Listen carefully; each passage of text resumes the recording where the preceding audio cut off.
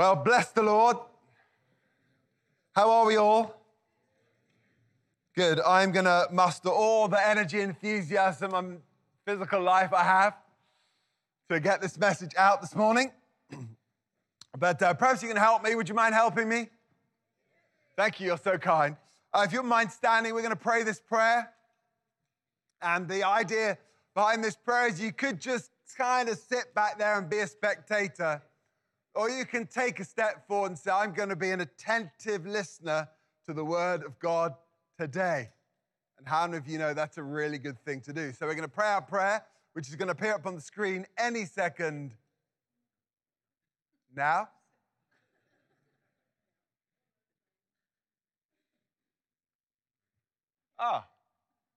There we go. Brilliant. Let's pray. Lord, your word is alive and active, quick and powerful, sharper than any double-edged sword. It is truth and life, health and strength, undeniable and unbreakable, eternal and unchangeable. I boldly declare, I am what it says I am. I have what it says I have. I can do what it says I can do. Holy Spirit, you are my teacher and my guide. I declare that my mind is alert and my heart is receptive to what you want to say to me today. Renew my minds, my thoughts and attitudes.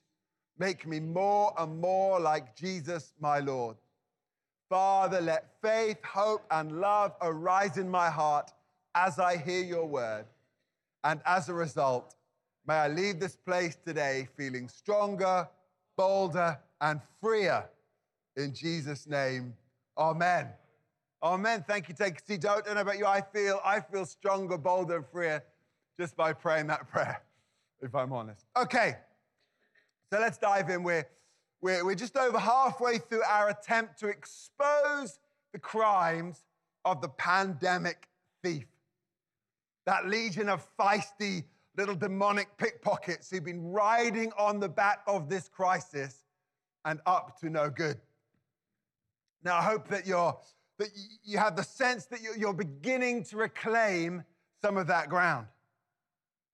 And I'm confident that there's good news in this. And the good news is that it is possible to come back from this stronger and fitter and wiser and better positioned than we were before. Amen? Now, I don't know how you felt 12 months ago, 15 months ago, where we were deep in the abyss of this thing, but I am confident there is good news. We can come out of this bigger, better, stronger, wiser, better positioned than we were before. And in part today, I'm going to explain why that is the case. Now, as I said before, I reckon we were attacked in two specific areas, particularly during lockdown.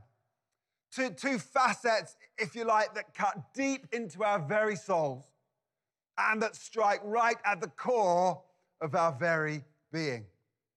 And those were, number one, our identity, and number two, our purpose.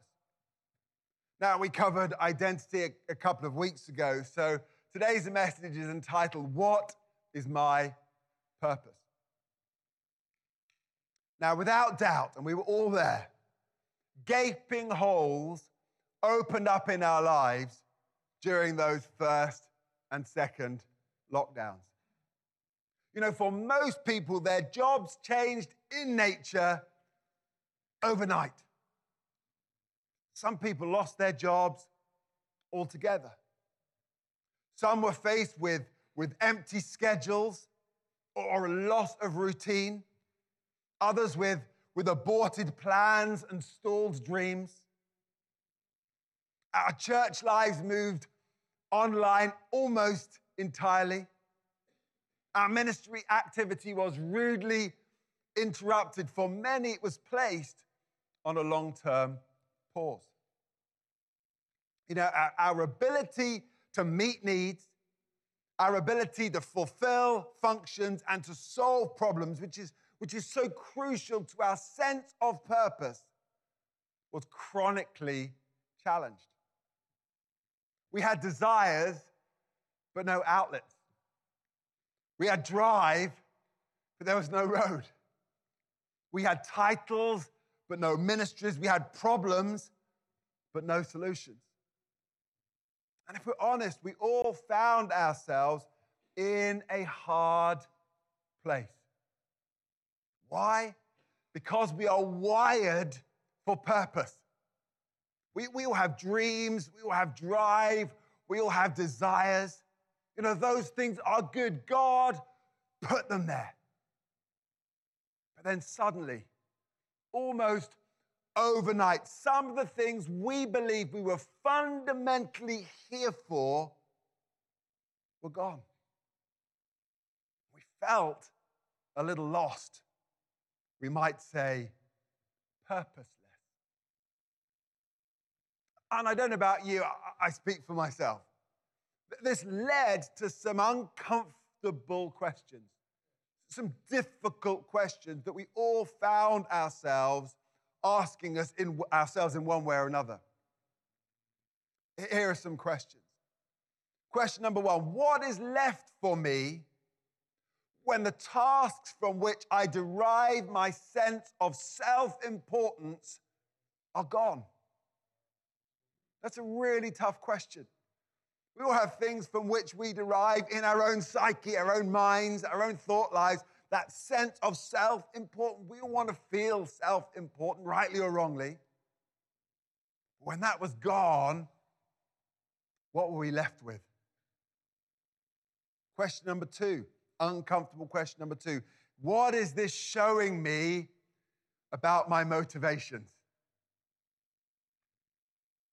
Number three, it's a statement really rather than the question. I thought I was doing this for God, but perhaps it turns out I might really have been doing it for me. There are really fine lines in all of this. Am I doing this for God? Actually, if I'm harsh on myself, is it really for me, for my purposes, for my agenda? Question number four, what is my true purpose in God? What a great question. What is my true purpose in God? And what has actually been subtly twisted to making me feel good about myself? Those are tough old questions I've been asking myself. I want to dig into that last one just a little bit more. If you feeling good is an outcome which occurs when you've served faithfully, that's fine. God has no problem with that. But if you feeling good becomes the motivation, that's altogether different. Because it starts to make it about the activity serving you rather than ministry serving him. And you know what? That is a vulnerability that the enemy can attack, the enemy can exploit. Why? Because feelings are fickle. Feelings are temporary and they are deceiving and they are manipulative. See how that's dangerous ground? And the reality is, if we were attentive, we didn't have much else to do, that we learned a lot about ourselves during lockdown, and not all of it was easy. To be honest, some of it was quite difficult to receive. Some of it showed that we weren't quite as strong in our faith, in our relationship with the Lord, as we'd imagined. Some of it showed we weren't quite as full of faith. We weren't quite as resistant to fear. We weren't quite as patient and kind or unoffendable and forgiving as we'd hoped. And here's why all of this is such a big deal. You know, purpose is important. We're wired for purpose. Ephesians 2:10 says that you are God's workmanship, created for good works that he has planned ahead of time for you. Jeremiah 29:11 says that God has plans for you, and those plans are good. You know, the Holy Spirit inside of you is there to be unleashed, is there to be released for kingdom purposes. And all of that is bubbling on the inside of you. And all of that was bubbling on the inside of you during lockdown. So, no wonder the enemy attacks your sense of purpose. No wonder he sent out his legion of pandemic pickpockets with a job of undermining, of chipping away, of asking awkward questions, of sowing huge seeds of self-doubt. You know what, folks? We should not be surprised. Everyone has had their sense of purpose challenged over the last year or so.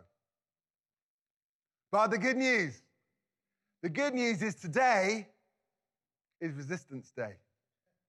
And it is possible to come back from this stronger and fitter and wiser and better positioned than we were before if we heed the lessons. If we attend to what God is or was trying to teach us.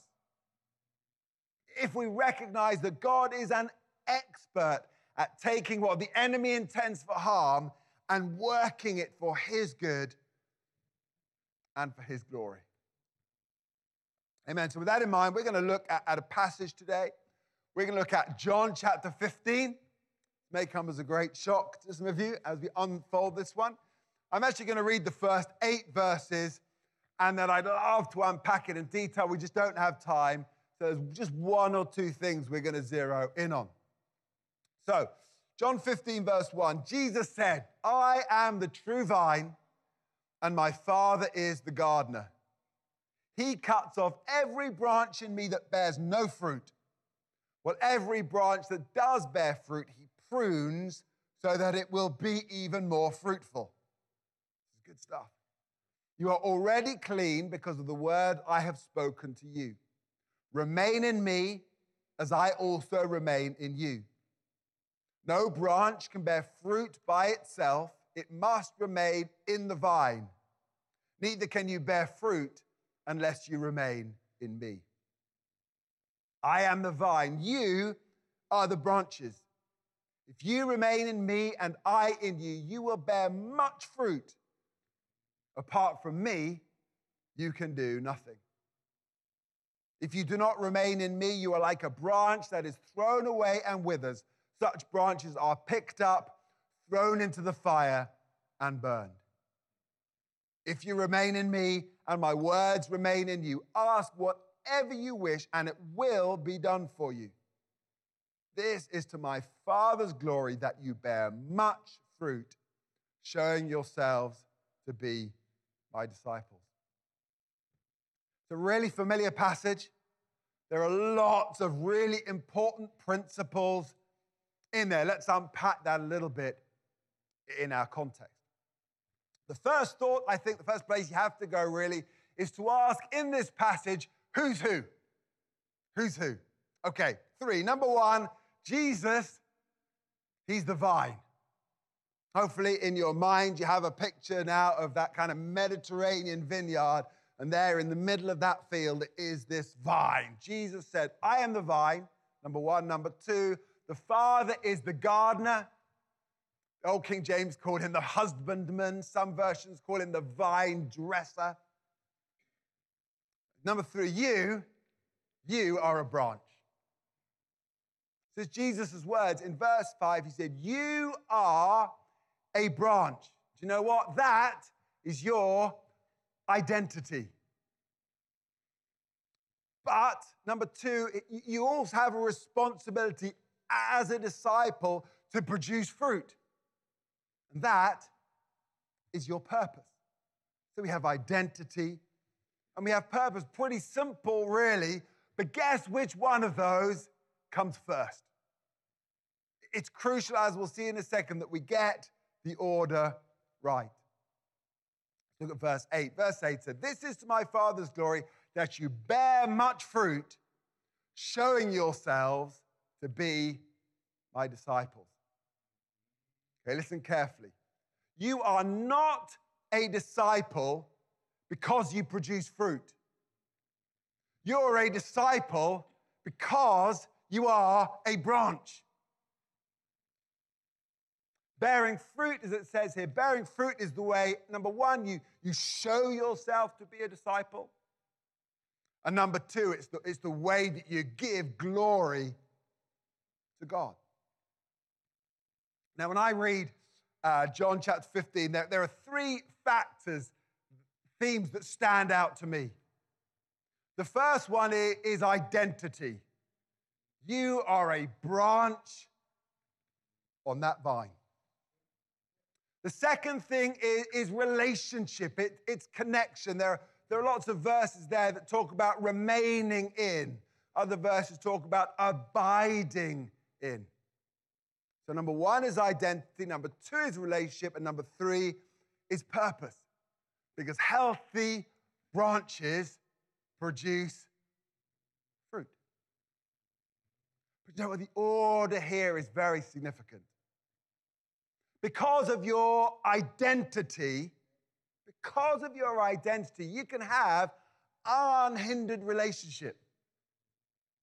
And out of that relationship flows purpose.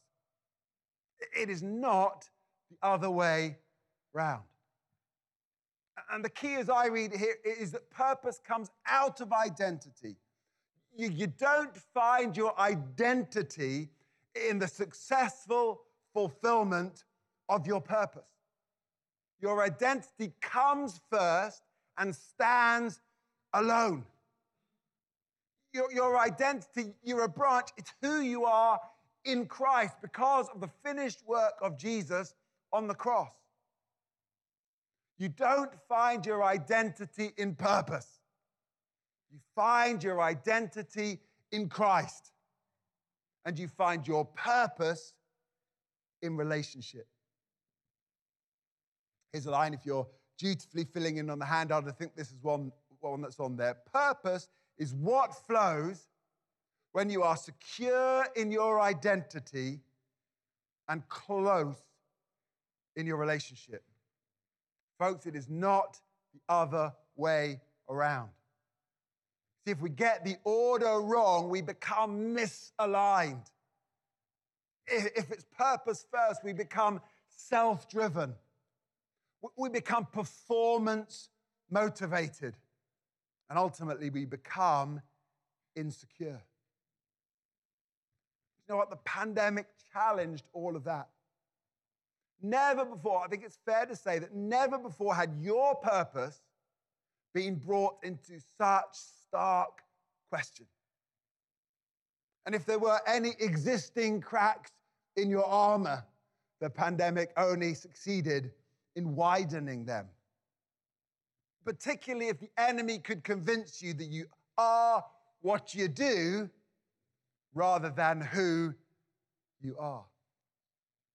Do you know what? This was a significant test for all of us. We all had wins and losses. And so with that in mind, we've really got time for one key from John chapter 15. Reading verses 2 and 3. He cuts off every branch of mine that doesn't produce fruit, and he prunes the branches that do bear fruit, so they will produce even more. He prunes the branches that do bear fruit, so that they will produce even more. You have already been pruned and purified by the message I have given you. Here's the point. Pruning is an essential part of the fruit-bearing process. And without doubt, it has been apparent for us all to see there has been a whole lot of shaking and stirring going on everywhere you look. Once we realize that much of this has been pruning at the hand of the master vine dresser, I don't know about you, but for me, that really helps. See, we've noticed that the pandemic thief is an unashamed exploiter of crisis, and he has paraded himself all over this global pandemic. But God has also been at work. God has been at work in powerful and effective ways, just altogether more subtly. You see, the enemy's work is loud. God's is usually quiet. The enemy's work is destructive. God's is constructive.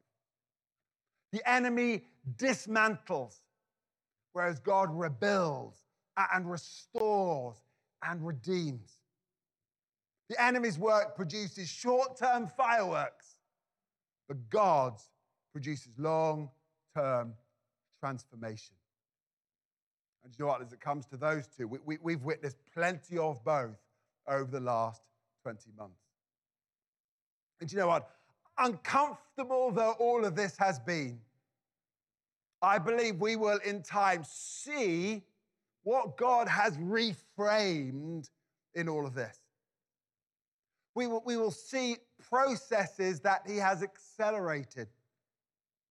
We will see new birth that maybe at the moment is still in gestation. And when we look back, we will realize that the enemy didn't really win at all. You know, the enemy has been too busy making noise and pruning his feathers to realize that the Lord has been masterfully moving his pieces across the cosmic chessboard. There is only one winner, folks, and his name is King Jesus. So what has God been up to? Without fanfare, unheralded, it's been subtle, it's been skillful, and yet it's been powerful. Verse 2 again in the Amplified. Any branch in me that does not bear fruit, that stops bearing, he cuts away, he trims off, he takes away, and he cleanses and repeatedly prunes every branch that continues to bear fruit, to make it bear more and richer and more excellent fruit. You know what that tells me? That tells me that every person in this room has been going through a period of pruning. You know what? The reality is the master vine dresser has been pruning. Now, I looked up the word pruning. In horticulture, pruning is the removal or reduction of parts of a plant, tree, or vine that are not requisite to growth or production and are no longer visually pleasing or are injurious to the health or development of the plant. So now you know. I want to tell you some truths about pruning. I've got 8. Truth number 1, pruning is biblical, because I just read it in my Bible. Deep point. You know, God is a pruning gardener. Pruning is what God does, and he is very, very good at it, and there are no benefits whatsoever to resisting. I'm going to smile so you don't throw things at me. Number 1, pruning is biblical. Number 2, pruning is good. Repeat after me, Uncle Jamie. Pruning is good. Though it might sting a little, you are always, always better off for pruning. Number 3, pruning is essential. You just will not get where you want or need to get without it. You just won't. You just won't get the harvest you desire. You won't get the outcomes you're dreaming of. You won't get the fruit that they need without some pruning. Pruning is essential. Number 4, this one is good news. Pruning is seasonal. You know what? God knows the right time. God knows the right place. God knows the right way. You just gotta trust him. Number 5, pruning is inevitable. No one is exempt. Go back into the New Testament story. Think about Peter. Feed my lambs. Think about Paul. You know what? Pruning is inevitable. It is coming your way. Folks, this is good news. Number 6, pruning is uncomfortable. Why? Because flesh gets lopped off. I think that's a technical term. Flesh gets lopped off to make room for the Spirit to grow. Flesh gets lopped off, whether that be pride, whether that be self-sufficiency, or self-importance, or personal agenda.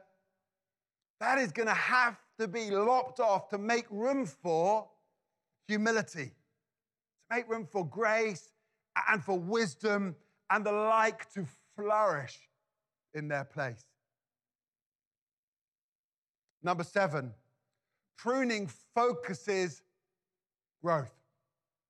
We have in our back garden, we have a prickly bush. I know no more than that. I have this large, it's a bush, and it prickles, and the bees like it. Okay. Anyway, basically, this bush, since I last attended to it, has literally grown in every direction. And it's overlapped so much, I think, over the veg. It's overlapped about 4 feet over the edge, which made cutting the grass interesting. Fortunately, there is now no grass under it because it's had no light and the grass has all died. Last week, I had to hack this thing back. And the reason I do that, and I'm not an expert, and I'm trying things out and learning, and often it works. What I found is that if you cut it back in the right way, you can cut it so that it grows up rather than out. In other words, you can prune it so it grows in the right direction. Plan. Do you know what? God prunes us so we grow in the right direction. The reality is you are growing, you are evolving, you are changing, but not automatically in the right direction. That's where the master gardener comes in. And then number 8, this is where the real experts kick in, and I just hack the thing back. Number 8, pruning reshapes a bush in the form or the image that the gardener wants. Here's the scoop. The gardener is going to win. I've got big, loppers. I am going to win against this bush. And the reality is you can resist, but if you do, the offending item will eventually get lopped off if you read John 15. I don't know about you, that list makes me feel a lot better about the idea of pruning. And that's a good job, because without doubt, the church is currently experiencing pruning. And I'm pretty sure you are too. And I know that I am. And the good news is that God has been at work in us all through the last 20 months, and there is no sign of that stopping. So, what has he been doing in you? Have you noticed? Have you been cooperating? Or have you been inadvertently resisting? Sometimes we think the enemy is messing with us when actually the Lord is pruning us. Actually, I think it's normally a spot of both. But you know, the fact remains, Romans 8:28, we know that God causes everything to work together for the good of those who love God and are called according to his purpose for them. And that verse was true long before the pandemic. That verse will be true after the pandemic is long gone, if it ever goes.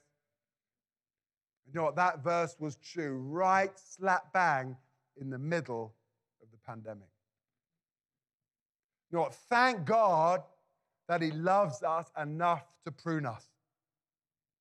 Whether that's you personally or us collectively.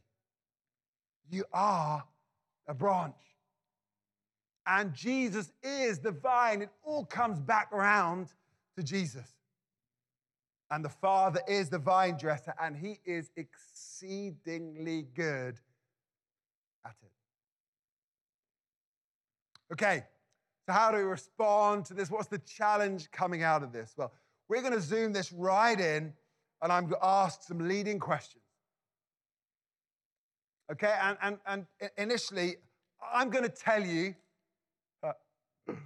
this is what God has been doing in you over the last 20 months. 4 things. He's been doing them in you, and he's been doing them in me. Letter A, or number 1. God has used the COVID saga to cut off dead wood. Could be aspects of your life, could be agendas or activities or little detours that you found yourself on that frankly just needed to be cut away.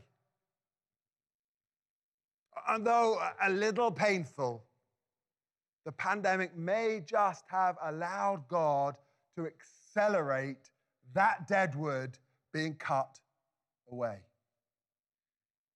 Number 1.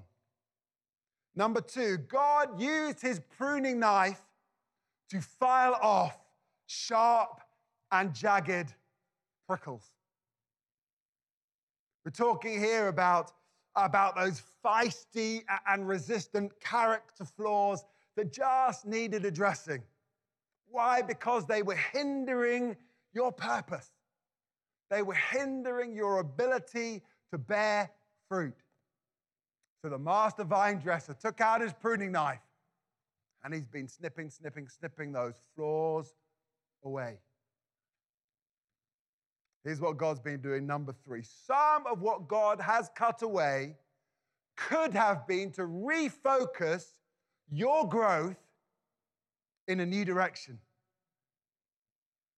You know, we can get stuck in a rut. We can keep doing the good and miss the great. We can keep defaulting to the old and thus resist the new. And it could be that it's time for a new season.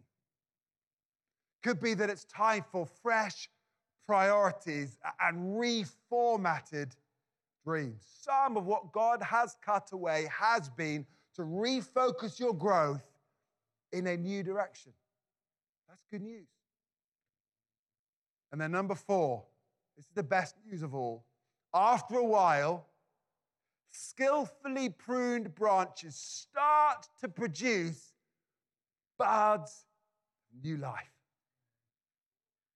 And you know what? Old dreams and plans might have died. What new things is God birthing in your heart in their place? You might already have noticed that process starting. If not, then it will. So keep your eyes open.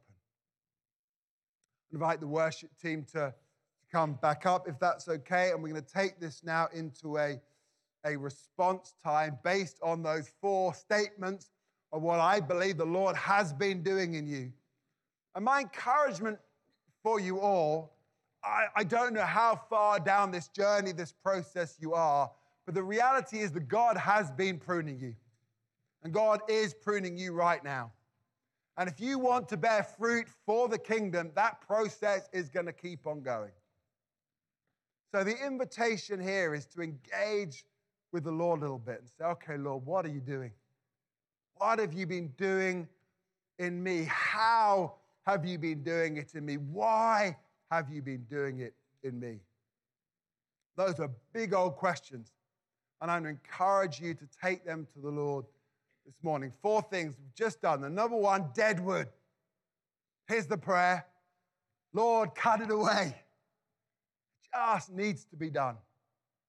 Number 1, dead wood. Number 2, sharp edges. Lord, file them off because I want to be more like Jesus. And then number 3 is corrected directions. The prayer goes like this: Lord, I trust myself into your hands because you see the whole picture and I yield myself to you. And then number 4, thank you for the song, Ali. Number 4 is new wine. The prayer goes like this: Lord, I want to bear fruit. Lord, would you bring my gifts and my calling to life once again? Would you bring glory to you in all that I do? Would you help me to recognize those shoots of new life, and may those shoots open and flourish, and may they produce much fruit for your glory. What we're going to do is the worship team are going to sing over us. I'm going to encourage you to respond. You can respond in various different ways. You can respond right there where you are. That's fine. If there's something in there that's jumped up and down inside of you, and you'd like someone just to pray the word of God over you, I'm going to encourage you to come to the front here, and our prayer team will come, and they'll just gently draw alongside you. You don't need to give them an essay, just give them the highlights, and they'll gladly pray the word, the blessing, the impartation of the Spirit over you. If you're feeling impelled to come to the front and do business with God, but you'd rather someone didn't pray for you, then I just suggest you head over to this area, this corner over here. Then you can pray to your heart's content, and the ministry team will let you be. But you know, this is real. We've all been right in the middle if we're still going through this. I think the worst thing we can do is for it to have happened and us just to totally deny and ignore it. My encouragement is there's new buds, there's new life, there's new wine that's about to flow. We all have in us this deep, burning desire and need to produce fruit for the kingdom because God put it there. This is your opportunity today to reconnect, re-engage, and reconsecrate that to the Lord. Amen. So